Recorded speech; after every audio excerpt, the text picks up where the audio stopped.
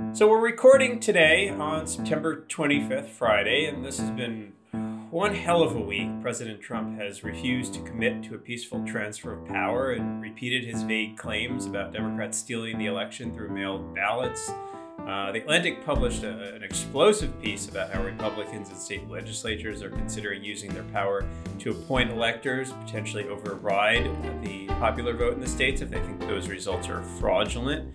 On top of all that, we're in the midst of a battle royale over a now open seat on the Supreme Court, and there are rival groups clashing in the streets in various cities. So as we keep asking, how worried should we be? Well, this week, I personally am more worried than I ever have been before. So welcome to Politics in Question, the podcast about how American political institutions are failing us and how to fix them. I'm Lee Drutman, a senior fellow at New America. I'm Julia Azari. I'm an associate professor of political science at Marquette University. And I'm James Wallner, a senior fellow at the R Street Institute.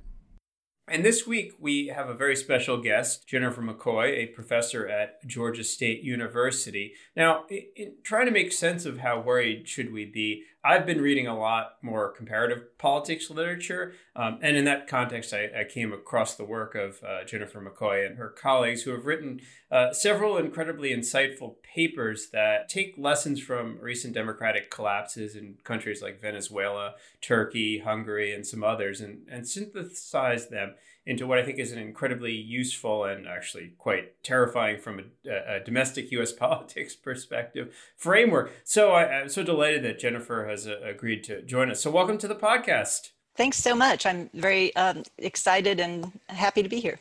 Great. So let's dig into the conversation. And, what I really like about your work and find incredibly valuable is that it kind of helps us to think about different types of polarization and to understand the differences between certain polarizations, which, might be helpful in the sense that like voters need meaningful choices, and some types of polarization that are quite pernicious. In fact, that's the term you use, pernicious polarization, and I hope we can dig into that. I think, in the American politics discourse, I feel like we throw around a bunch of terms somewhat interchangeably: polarization, partisanship, partisan polarization. Sometimes we add the word hyper as a modifier. I often call it what we have as hyper partisanship. But I think actually you have a more useful term for this kind of us versus them polarization, which I think I'm going to start adapting, which is pernicious polarization. So can you kind of help us out and talk us through how you kind of came up with this idea of pernicious polarization and how we should think about pernicious polarization versus perhaps other types of polarization? Sure. It actually started with my longtime study of Venezuela, where I watched that country transform from an apparently stable two-party democracy, much like the United States, go through a period of financial and political instability as the parties were becoming more unresponsive to the voters and more corrupt in the 1990s, or perceived to be more corrupt. And that opened the door for the rise of a populist outsider, Hugo Chavez, who came in with promises to include the urban and rural poor who'd been invisible and marginalized. But his polarizing and confrontational strategies were really creating this us versus them tribalism in the population.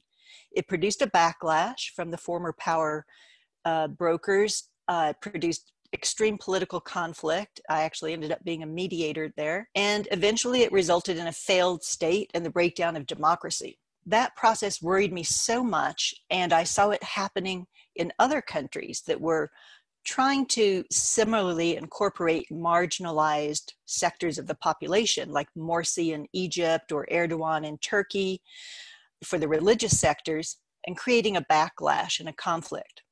But I also saw similar patterns of this partisan divide and the animus between the parties growing in the United States, and that made me very worried. So I started this large comparative project and recruited a bunch of scholars to see if there were patterns across these very different countries in the dynamics of the polarization. And what we saw in all of the countries we studied was that political agency, the voluntary decisions of political leaders, not structural determinism, was a primary cause. So they were exploiting cleavages or grievances in the population to achieve, whether they had this kind of big transformative agenda or just personal political ambition. And what we saw was that the left-right kind of ideological scale that political scientists usually use to talk about polarization as the distance in attitudes on issues or on ideology between political parties, or the distance between voters or between the parties and voters, was, increasingly not useful because the ideology or left-right scale was increasingly ambiguous in the 21st century. So, in the 20th century, it was more of a classic economic ideological divide around class or the role of government in the economy or specific issues. But now what we're seeing around the world is the divides, and even how people define if they're on the left or the right, their own self-definitions, might be around a religious versus secular divide, or around moral values, or nationalism versus cosmopolitanism, or feeling like they're part of a global community, or urban versus rural interests. So what I did in this project is, instead of looking at ideology as this distance between parties as the definition, I was looking at the division of societies into these much deeper camps based on partisan identities. And when these partisan divides become so deep that people begin to see the world in zero-sum terms, win and loss terms, and they begin to see their former adversaries who they used to be happy with competing against in elections, for example, but now they've become enemies that must be vanquished because they pose an existential threat, either to your way of life or to the nation. And so that's polarization with pernicious consequences for democracy. And that's how I came up with the term pernicious polarization. Julia? I've thought a lot about these kinds of different ways to conceptualize polarization, consuming other people's work. And one of my concerns about polarization as a framework, regardless of whether we're thinking about ideological or this more identity-oriented polarization, is that it doesn't help us get at some of the more recent developments in American politics around the development of minority rule and the asymmetric consolidation of power. Or not so much that it doesn't help us get into those topics, because I think they are connected, but that it doesn't fully take that into account. And that typically these arguments about polarization suggest that some of what's driving this is kind of close competition, and these different identity groups see, as you said, politics as a zero-sum game. And that they might win all for themselves. But actually what's happened in the United States, I think, is that our institutions have allowed a kind of minority rule to emerge, where now we see essentially, in the case of 2020, Republicans controlling most of the centers of power in some way or another. So they don't control the House of Representatives, although they importantly control each state delegation, which is part of what would happen if the Electoral College doesn't win a majority. The states would vote by delegation in the House. They control the Senate despite representing fewer voters. They control the presidency despite losing the popular vote. And you also see an asymmetric consolidation of power where, it's anyone's guess, I think, why Democrats haven't done this when they've had the opportunity. Sometimes they have. But we've seen a lot more activity on the Republican side in terms of gerrymandering for state legislatures, and here in Wisconsin, this sort of post-election power grab in the state legislature where they actually altered the powers of the governor after the Democrat won. And so this is where I've been frustrated, not so much with comparativists, but with fellow Americanists who frame polarization as kind of affective and zero sum, and the two sides just dislike each other. And I think that it's distracted us from this question of minority rule. I also want to talk to Dr. McCoy about populism, another topic that she's written about and that we've argued about on this podcast. But I'll let her respond, or James jump in for now, and I'll come back to that question. Sure. Well, I do believe that polarization plays a role in what you're talking about, in how the incentives that the Republican Party faces to address their minority position and to use these minority institutions, as you were saying. So the US is somewhat peculiar relative to the other countries we've talked about. What we concluded on the comparative study was that electoral majoritarian institutions or systems contribute to pernicious polarization. When you have, again, those political actors that are using polarization as an electoral strategy, they're advantaged by majoritarian institutions and they use those. So by that, I mean what we do have in the United States: single member districts, plurality elections, or runoff elections in some cases. So that's contributing to the perception of a winner take all. And it also creates a lot of disproportionate advantage to the majority party depending on the rules used. So what we found was that in other countries, the leaders who came in and had this polarizing strategy would attempt to increase their advantage by engineering the electoral rules to give them an even greater advantage over the other parties. Now, the US also has the peculiarities of these very counter-majoritarian institutions that you're talking about, the Electoral College, but also the Senate. And so what happens is, I think the problem is, so we've had this from the beginning. The problem today is that in part because of the sorting of our political parties, particularly geographic sorting, that those institutions of the Senate and the Electoral College, which give disproportionate representation to smaller populous rural states, are now advantaging the Republican Party because they were sorted into rural versus urban parties. And that, wasn't necessarily the case, 50, 100 years ago. So this sorting is contributing to the affective polarization as well, because the sorting is around identities. And not only your geographic identity, but your religious identity, your racial identity, your values. So I see them together, and the incentives are now under polarization for the electorate becomes more immobile because we so much dislike the other party that most leaders are not going to try to go toward that median voter, go toward the center to try and broaden their outreach. Instead, they're going to double down on their own supporters and to turn out their base, and that's their strategy to win.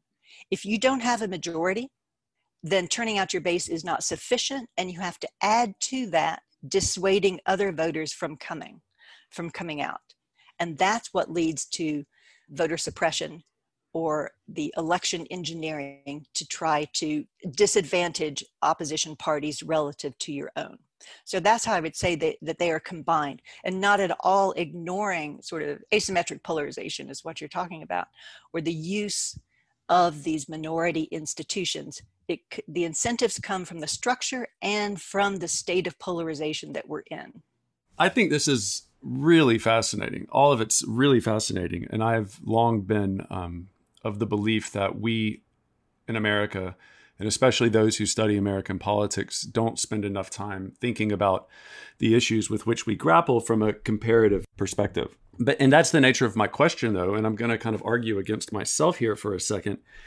And the question that I have is, to what extent are the lessons that we can learn from other nations not applicable to the American experience, or maybe not applicable in the same way? And I guess I start this by kind of going back to how we think about conflict and whether conflict is good or bad, or is there a point at which good conflict becomes bad conflict?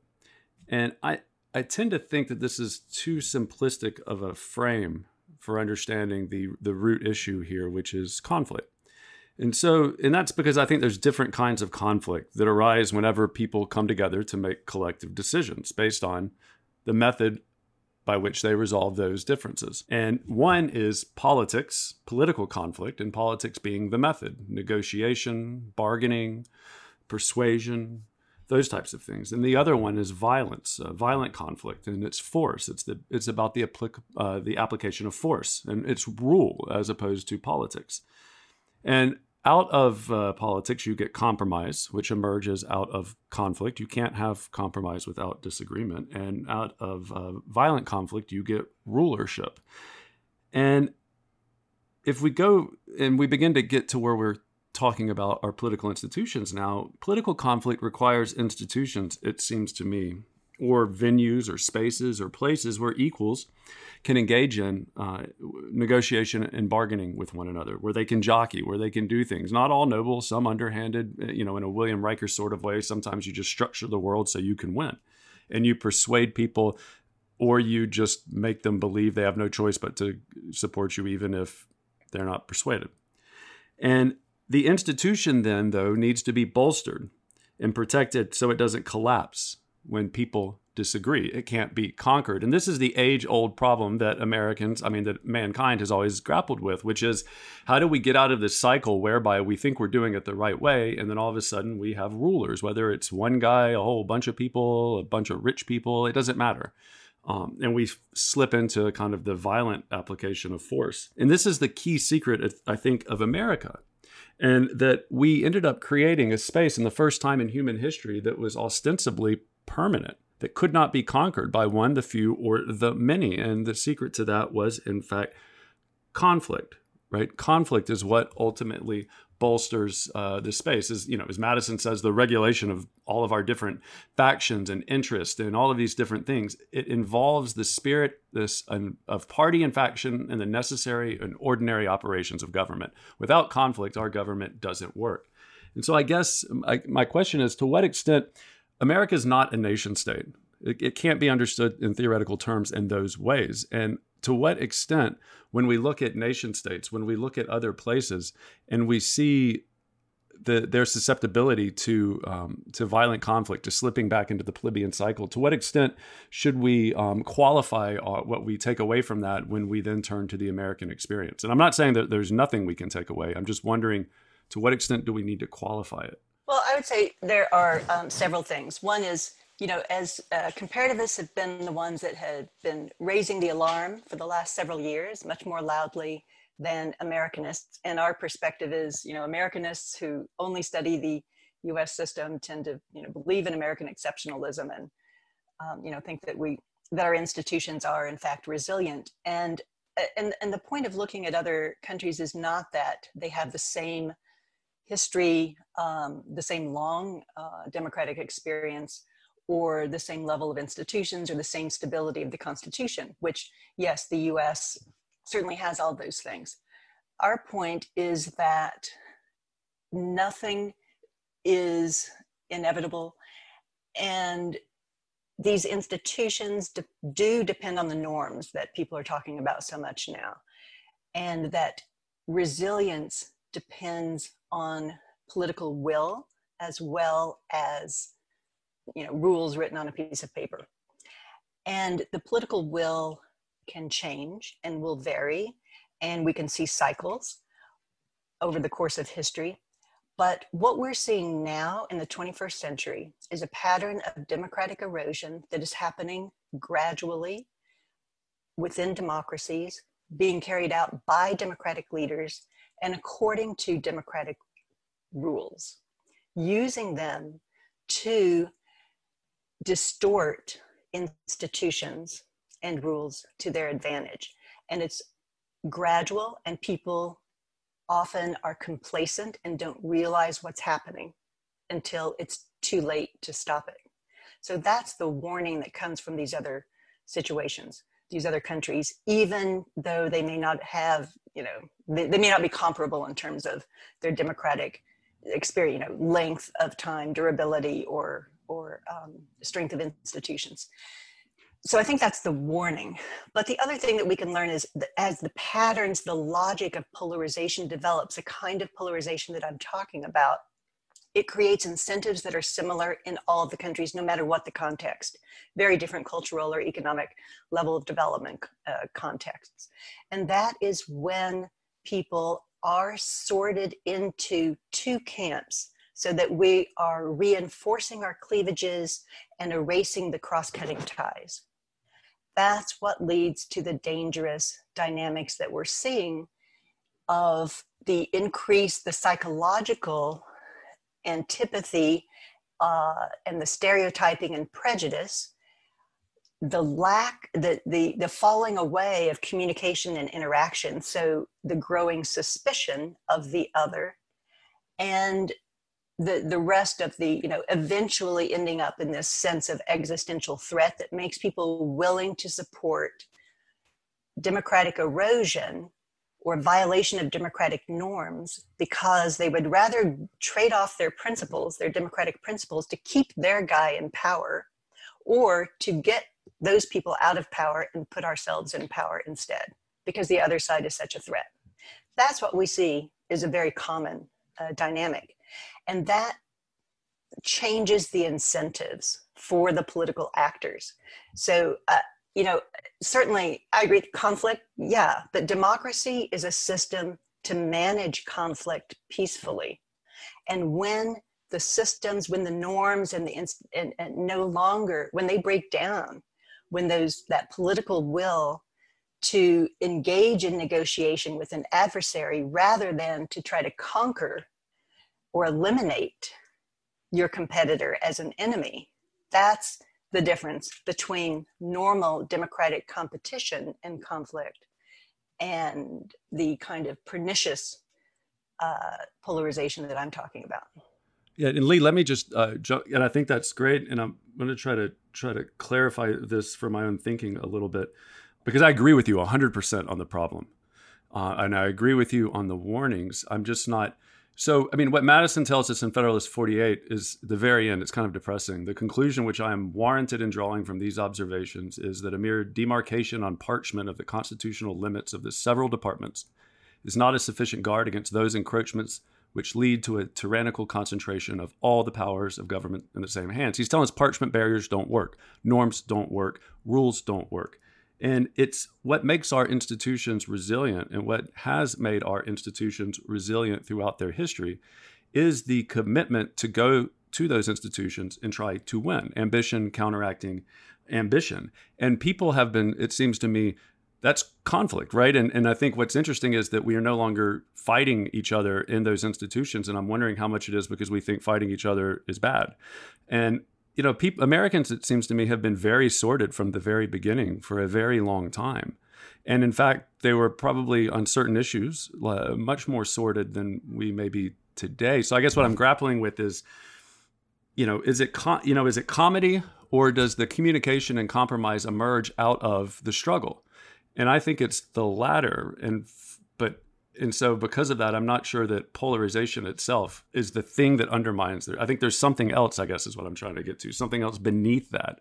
It's polarization certainly exacerbates it, but it's the commitment to fight each other and try to win inside our institutions, it seems to me, that creates the real problem. Yeah, well, I think that that gets back to the political will, and it gets back to, again, political agency and political actors who may have a perfectly noble agenda.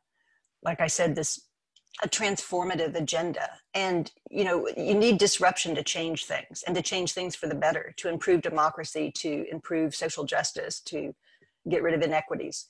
So we want disruption at some points, and that can be very conflictual.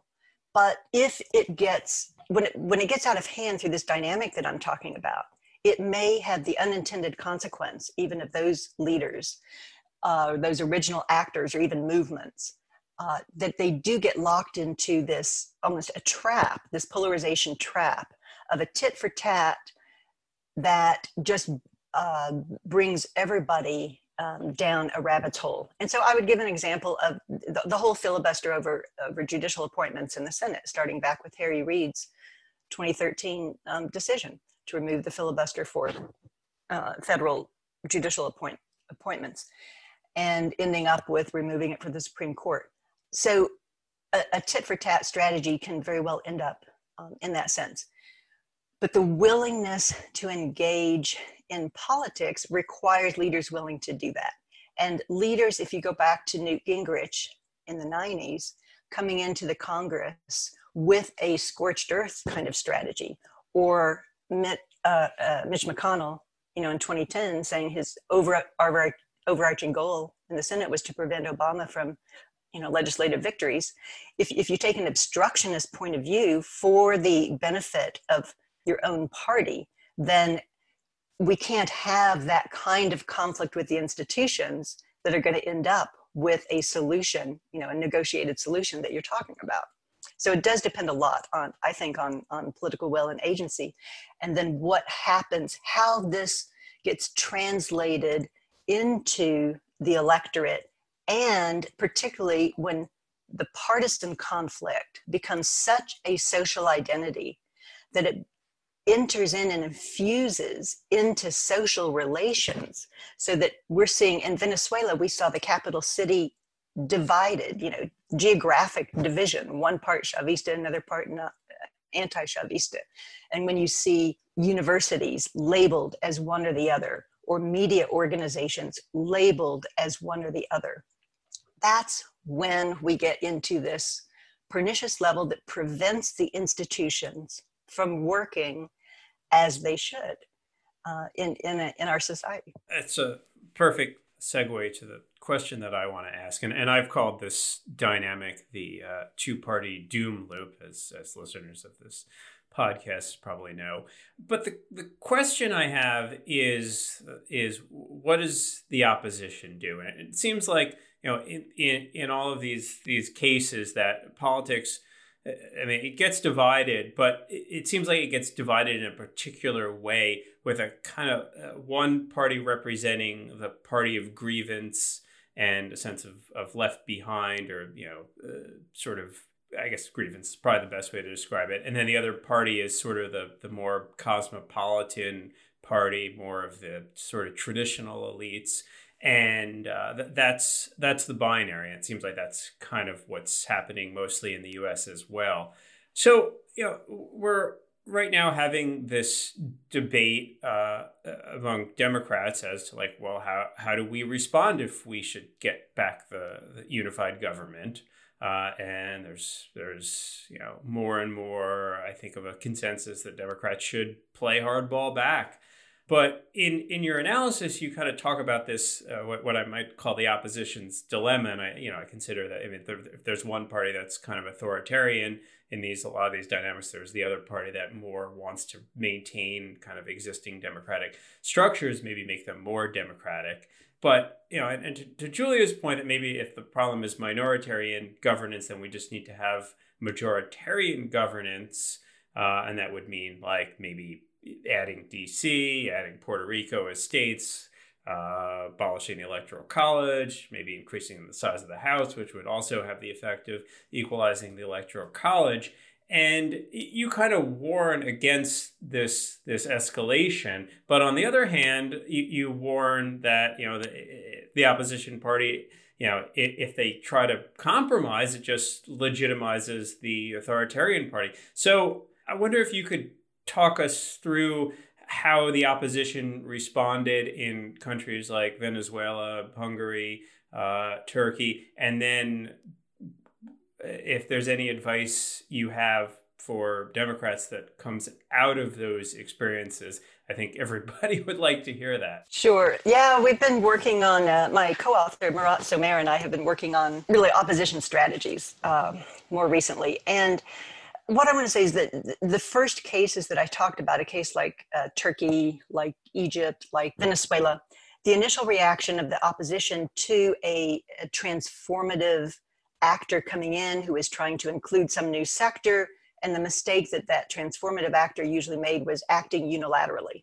And so you might say, okay, they had some, worthwhile aims. It wasn't just, personal power or corruption or anything, but with taking a confrontational strategy, in a unilateral, role, if they had the majority to impose their will, that created a backlash. So the initial reaction in Turkey, in Venezuela, was to try to stop the leaders rather than negotiating, some reforms and, acceptable reforms along the way. It was to stop the leaders. And so that just escalated the conflict.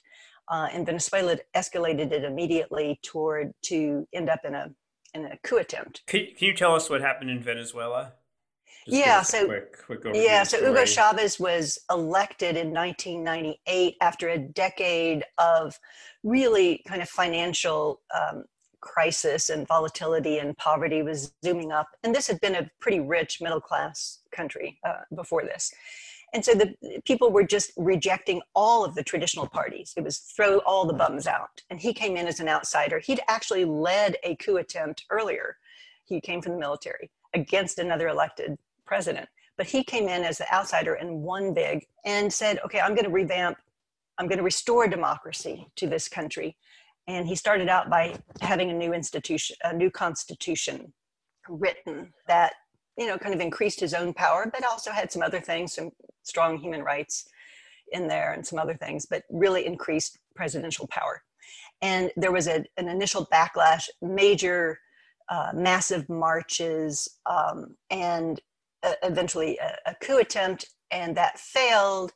And then there was a major strike. The petroleum industry was shut down by the opposition, by the managers of the petroleum industry. Everyone thought all of this pressure would bring Chavez to his knees, force him to resign, but it didn't. He stayed in, he survived. And the final coup d'etat for the opposition mistake was, this is after the course of 5 years now, they boycotted an election to the legislature, to the National Assembly, giving Hugo Chavez 100% control over the National Assembly. From there, he could change all the laws. He named the entire Supreme Court. He named the Electoral Commission. He got control, legally got control of all institutions, and then began to take over the media and stuff. So I'd say the first thing is that that a backlash or a tit for tat strategy, like I described, you know, the dilemma over the Supreme Court in the United States, usually does not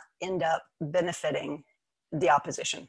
And it can end up strengthening the original, you know, polarizer in power, like it did with Hugo Chavez. Or it can end up, if the opposition wins, so Thailand is a case where eventually, after some conflicts back and forth, the military just came in, threw out the government, and so basically the old elites came in through the military, throughout the newcomer government, and we had authoritarian government for the last 5 or 6 years. So that's the bad thing to do. Okay, what are positive things? Well, what we're looking at are basically two kinds of policies. One would be actually using a repolarizing, so using polarization, but around a democratic principle or a social justice principle. It's more of that disruptive polarization I talked about before, but trying to shift the axis. And so you don't want to focus on throw the bad guy out. That was another one of the Venezuelan mistakes. The opposition was all about anti-Chavez. What they failed to do was to adequately offer their own vision. What were they going to do for the people? And because a lot of people had voted for Chavez because they thought the old political establishment, you know, was ignoring them. And so when the opposition, which included some of the old political establishment and a few new people, were fighting against Chavez just by saying, we're better, just trust us. We're not going to tell you how, but we're better. Throw that guy out. That's not enough. And they also were denigrating the Chavez supporters, you know, calling them ignorant, calling them animals, saying they were manipulated by Chavez, that they didn't have any of their own agency. So they were insulted. So they wouldn't vote for the opposition. They didn't trust them, even when they began to be dissatisfied with Chavez. So this is, you know, you can draw a lot of parallels to what we're seeing in the United States. So what we're suggesting instead is you could repolarize, but around a principle like democracy or social justice. Or, so that would be a transformative repolarization that's not demonizing the other side. Or you can depolarize, trying to build bridges, move more toward the center. So I kind of pose those two options as, okay, you had the Bernie Sanders, Elizabeth Warren attempts to repolarize in the sense of really transformative, structural change, or the Biden approach of depolarizing, let's all be friends kind of approach. And I thought this will be a great experiment to watch. Okay, is one of these going to be more successful than the other in the United States? And of course, we've chosen the depolarizing side with Biden. And so we'll see how that goes. But if you choose the depolarizing side, then there's always the question of, to what extent do you legitimize bad behavior by entering into the contest with the other side? Now, I'm not saying that's the case here in the United States. I'm saying that's a question that's raised in countries like Venezuela, where it's gone so far off the charts that we're talking about a true authoritarian government. And that debate becomes, if we don't criticize them, calling them out on undemocratic principles, or if we participate in elections with them, are we legitimizing them? So that's a dilemma for countries that are further down the road. The other kind of mistake that people make in a depolarization strategy is a passive depolarization strategy, where they are afraid to criticize because they don't want to increase the conflict or the conflictual language, or the opposition becomes so weak, demoralized, fragmented. That happens in a lot of cases. That happened in Turkey, that happened in Hungary, that happened in Venezuela for many years. And then they just can't compete. So it's kind of letting the government increase its power and become a very hegemonic government. Yeah, so I wanted to, I think the Elizabeth Warren comparison and the idea of changing up the script kind of segues into what I wanted to talk about with regard to populism. And I want to defend American exceptionalism in a very specific way. I mean, I was trained in American political development, and that's a subfield of American politics that both takes comparison seriously, and especially has been kind of forged in comparison between the United States and other advanced industrial democracies. So not so much some of the comparisons we've been talking about here with Latin America, and more comparisons with Europe or Canada, Australia, places like that. And that the observations of that subfield have sort of tried to look at why the United States tends to look different in like important policy areas. It obviously, when I was studying American political development as a grad student in the early 2000s, we weren't really talking about American democratic decline. But we were talking about very distinctive elements of institutions, of our kind of the way in which our federal state was built. And so that is, I think my thinking is that American politics is exceptional from some of these other potentially comparable countries because of its size, because of its federal structure, because of its racial history. And in that case, we probably are closer to some of these Latin American cases, and Brazil probably is strikes me as the best comparison, just in terms of those types of variables. But what I think is interesting about American politics now, and I think is related to our institutional structure, is a specific way in which populism has emerged on both the right and the left almost simultaneously, and in a way that's not obviously linked to a kind of acute economic crisis. So we did not see Bernie Sanders and Donald Trump come out with populist rhetoric in 2008 or 2010. We saw it in 2016. That might be idiosyncratic, but I think it also is related to our institutional structures. One of the longstanding ideas in American political development is that the nature of our state, our kind of limited and patchwork federal state, is that it's not always very responsive. And that's the case with our institutions as well. Not always very responsive. And I think you see the reason you saw this as kind of a delayed reaction to 2008 is exactly for this reason, that there was a sense that Barack Obama and this new government were going to do something about it. And there were even people who identified as Republican or independent who initially were, I think, somewhat hopeful and supportive of some kind of action coming out of the Obama administration. And quickly that all broke down. And that administration was not able to create transformative change or even really address a lot of the issues on the agenda. And I think that, and that I think is what gave rise to this anti-institutional populism.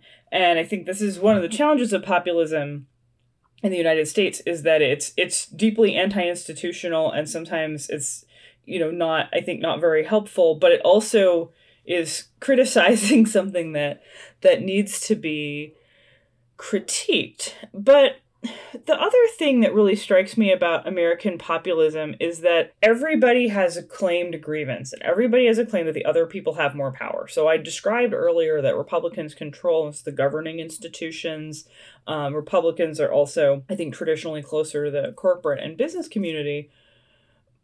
But Democrats do control these kinds of cultural institutions. And that's, we do have a kind of legacy media that's associated with maybe kind of a center-left perspective. And how do we think about these kinds of institutions? How do we think about these kinds of grievance claims against institutions that may be flagging? These are some of the questions I think about in terms of populism, is how everybody in the United States claims that they have a grievance and they're the ones frozen out of power, and it's really the corporations or it's really the media.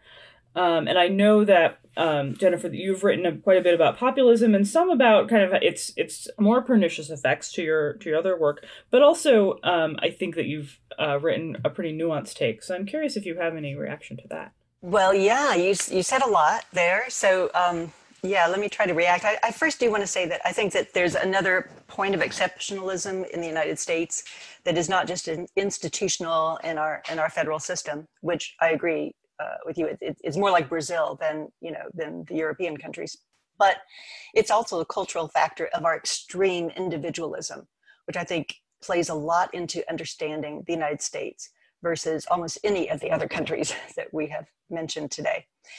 Yeah, that's a great point, I think. Yeah, and Brazil, just comparing Brazil, has the same federalism that we do, but it has a very weak party system, and so there's a major difference there. And so it's only recently, it hasn't polarized until very recently, when a series of corruption scandals opened the door to the current far-right populist government of Bolsonaro. So populism in the U.S., I would say, is not the major problem.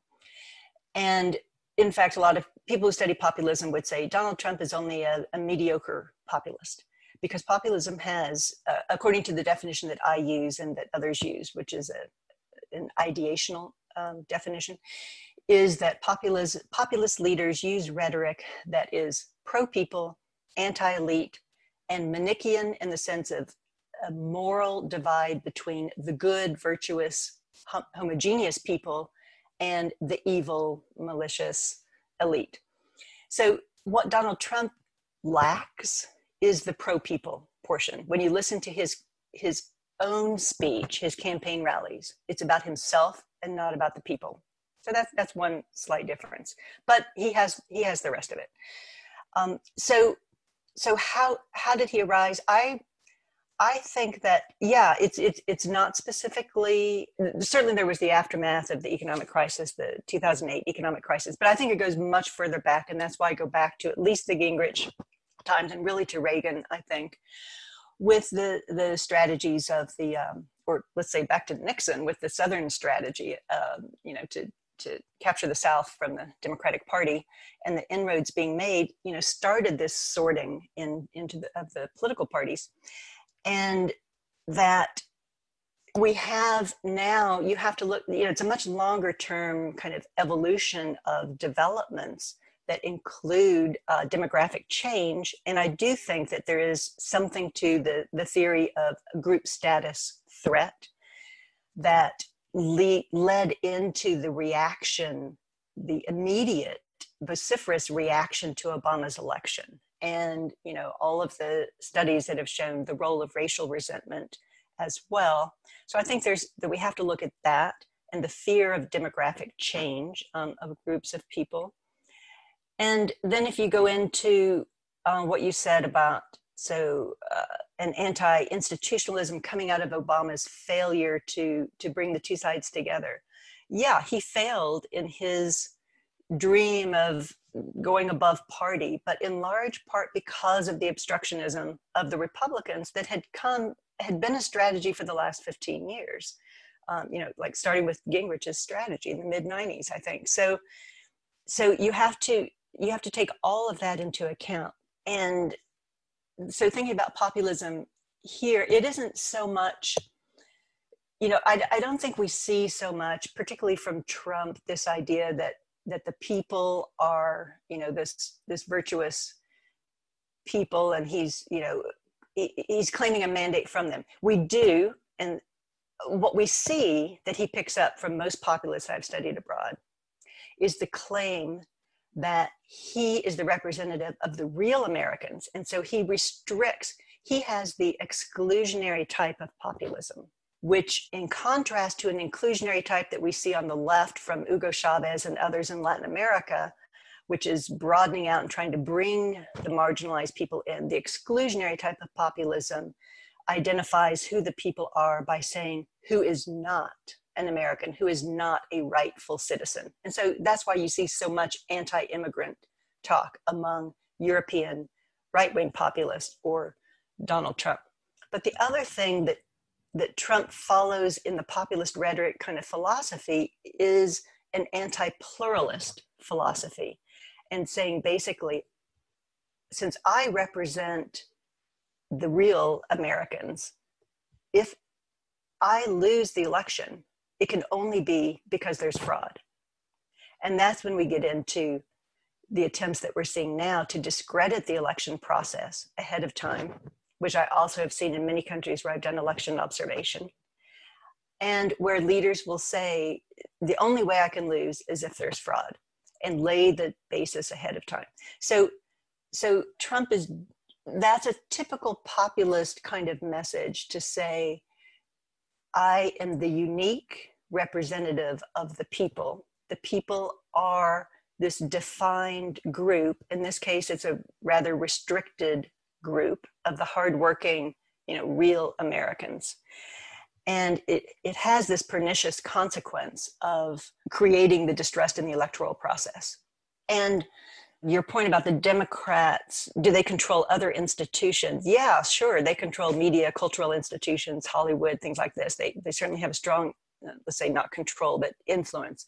On the other hand, labor organizations are tremendously weakened. So some of the traditional organizational strength has been very much weakened for the Democrats in the United States. The question about who actually controls institutions and who is perceived to control them, and like which of those is more important, I think is a little bit fuzzy. But yeah, that all makes sense. And I look forward to reading more of your work on populism. I'm going to let Lee and James jump back in.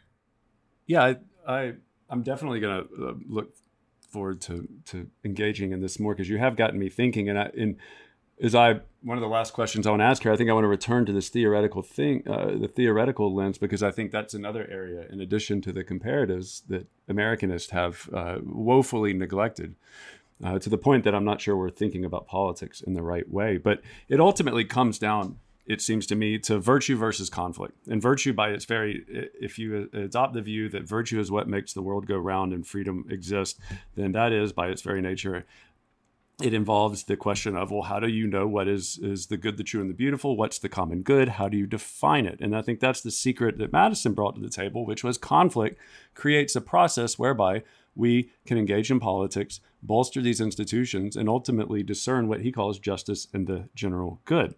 And when you have this notion of constitutional forbearance and about maybe too much ambition is bad ambition, then all of a sudden you stunt, it seems to me, that process in our system.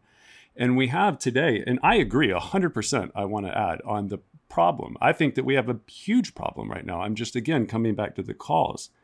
And if we think about Derrida, which is a bit odd for a conservative to bring up Derrida, but I think I love Derrida. I'm going through a very curious time in my life now.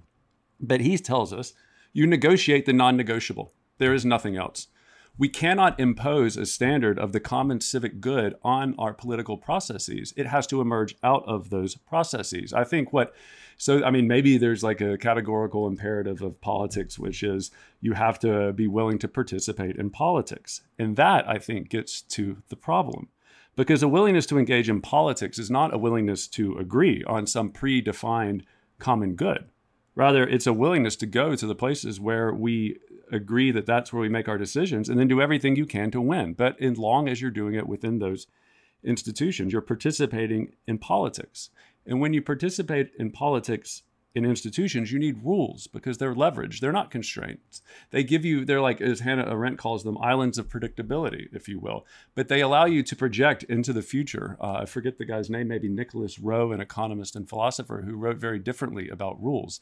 They aren't constraints. They allow people to make threats against one another, to compromise, to get a little something, to settle, to do all sorts of things. But today, we don't think of politics in those ways. We think of it in terms of progress to the promised land. We have a predefined conception of the common good, and politics is meant to get us there. It's not a form of government. It's not an always ongoing, never-ending activity in which we participate.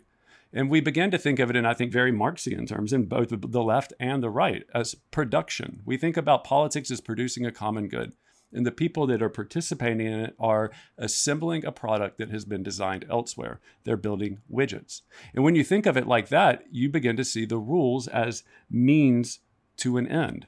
And when you see rules as a means to an end, then the institutions are just going to become means to ends, and you'll rationalize them and you'll change your position, like in the nuclear option, in the filibuster, on elections. If it goes your way, it's great. If it doesn't, it doesn't. Why? Because it's just a simple mean to an end, the end being the policy or the common good. And we no longer define that in the system. So, I mean, I'm wondering is the polarization trap that you talk about, is it only a problem when we have this view of politics that is a very Marxian politics is production view? Because it seems to me we have had lots of intense conflict in our history, lots of a really intense conflict. And we've also done at those times really interesting things. And we've done really big things. And I may not like all of them, but the Constitution wasn't written to make James Wallner happy, unfortunately for me. But I mean, I'm wondering what's the difference between past periods of American polarization where there's extreme violence in certain sectors of our society and the commitment to politics remains resilient and we do great things, and the difference today where it seems our commitment to politics is very low, and I'm not sure the violence is as great as it was in the past, but I agree. I think our institutions are in a lot of trouble. I mean, what am I missing here? Or am I just crazy? I don't know. Help me understand. So, James, I think I agree partially with you. And just starting with this idea of negotiating the common good, certainly we have to update our vision of the common good.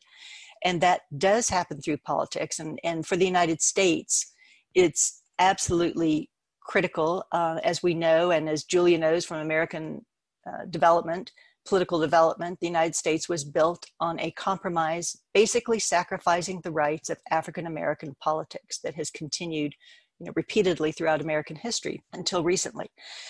So now we are updating this sense, and I think this summer was about updating the sense of what is the common good and what do we mean. Where I think I disagree with you is that what you presented sounds like we don't even need a basic underlying agreement on a social contract. And I think we do. I think any society does. And usually it should be built around some common value, such as the Constitution of a country. But it's got to entail something about what is that common good.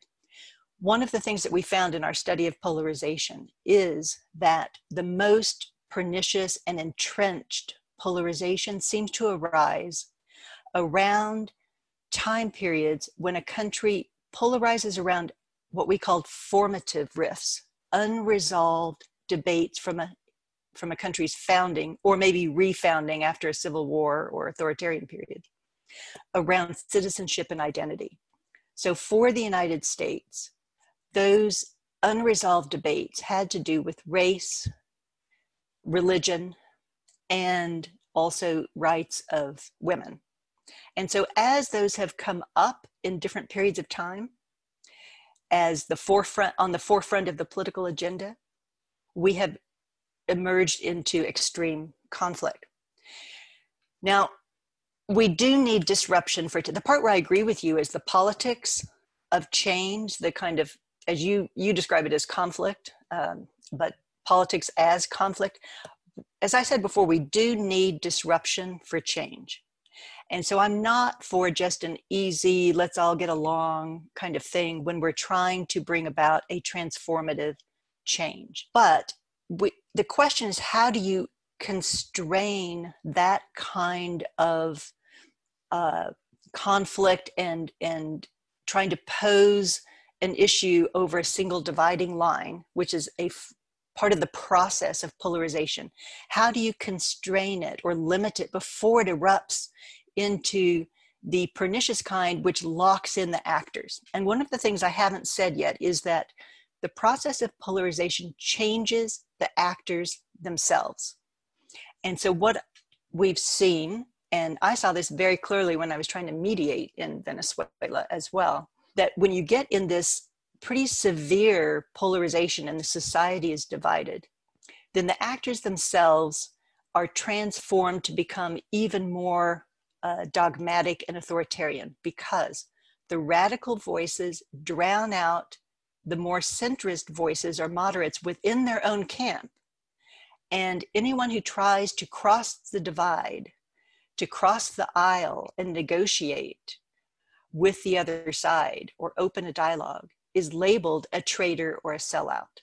And so those voices become weak, the ones who are willing to negotiate and play politics as usual, and the more radical voices get stronger. And so the political parties or the movements themselves change, the actors change.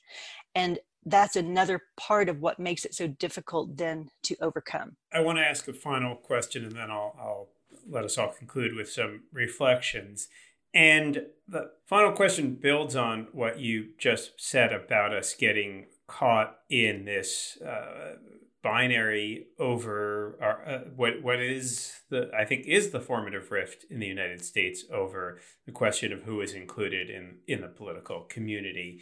And I want to ask you, based on the comparative work, like how deep are we into this downward slide? Is there space to climb out? And I want to build on what you said before about Joe Biden as being the sort of depolarizing candidate. And if you had a chance to sit down with him and his campaign and recommend a depolarizing strategy, what would you say to them? Yeah, sure. And I did want to say before that a couple of successful cases that we just saw in Hungary and Turkey, where after the opposition had been kind of out in the cold for many years, they finally had successes in the past year in mayoral races against the long-term, governing party.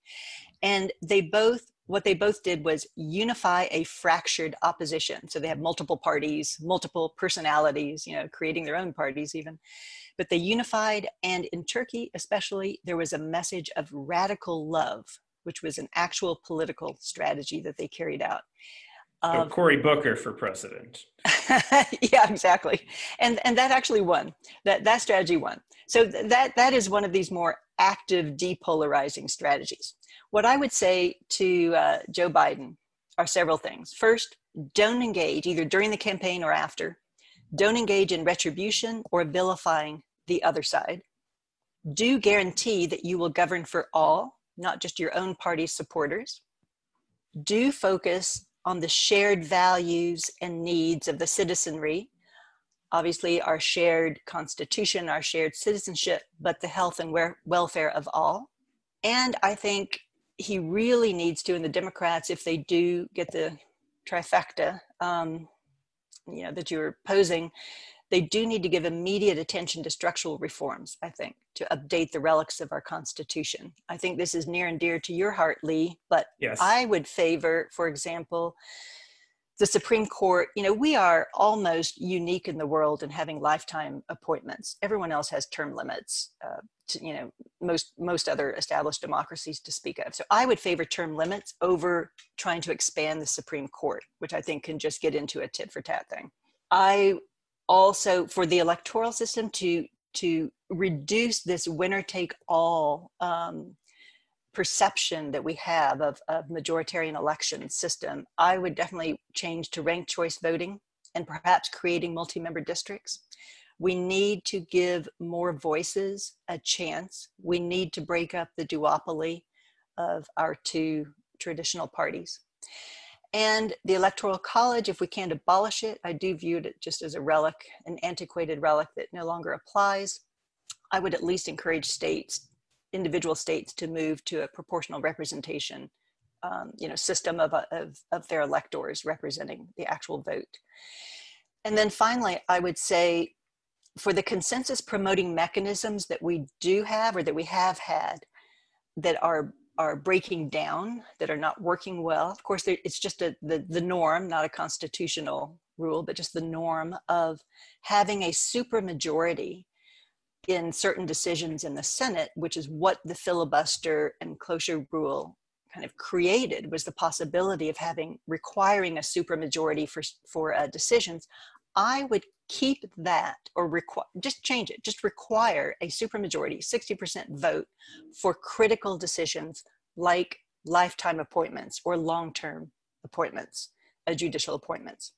But I would get rid of it for ordinary legislation. So basically the opposite of what we have right now on that position. I think that's a brilliant plan, and I hope that Team Biden is listening to this. And I think it's, I'm just going to offer some concluding thoughts here, and then we'll just do a quick round.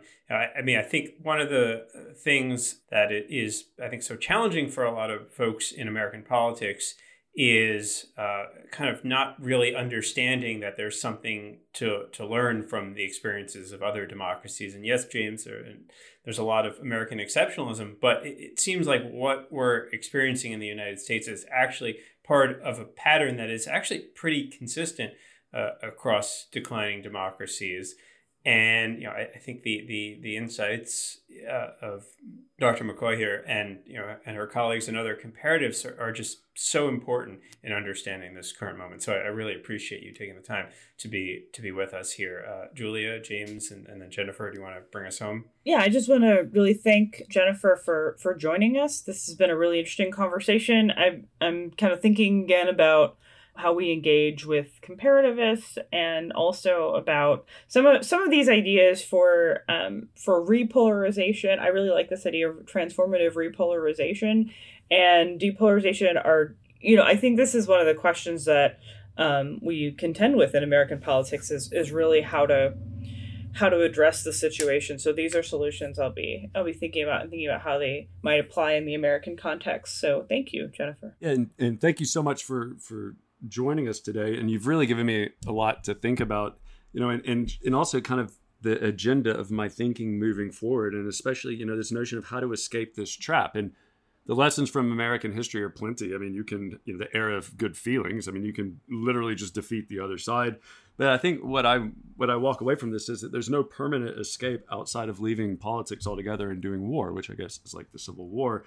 But what you said just now was really, really insightful to me, I think, which is the process of polarization transforms the actors.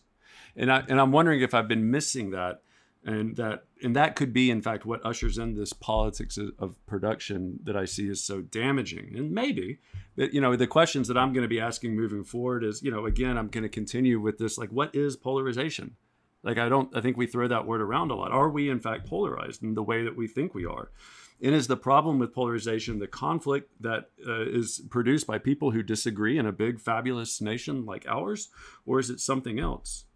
And if it is correct that polarization leads to transforming the actors and leads to a politics as production in a way that we undermine our institutions, why does it do it today but not in the past? So I really think you've given me so much to think about, and I'm so grateful for that. And I want to really thank you for joining us today. Well, thank you. I really enjoyed the conversation as well, and learned from you all too, and appreciated hearing your insights and you pushing me on my own thoughts. So thank you for the opportunity. Well, thank you. And this has been another episode of Politics in Question. Thank you for listening to Politics in Question. This show is a joint production of New America and the R Street Institute, and our producers are Elena Soros, Shannon Lynch, and Jason Stewart. Theme music was composed by yours truly.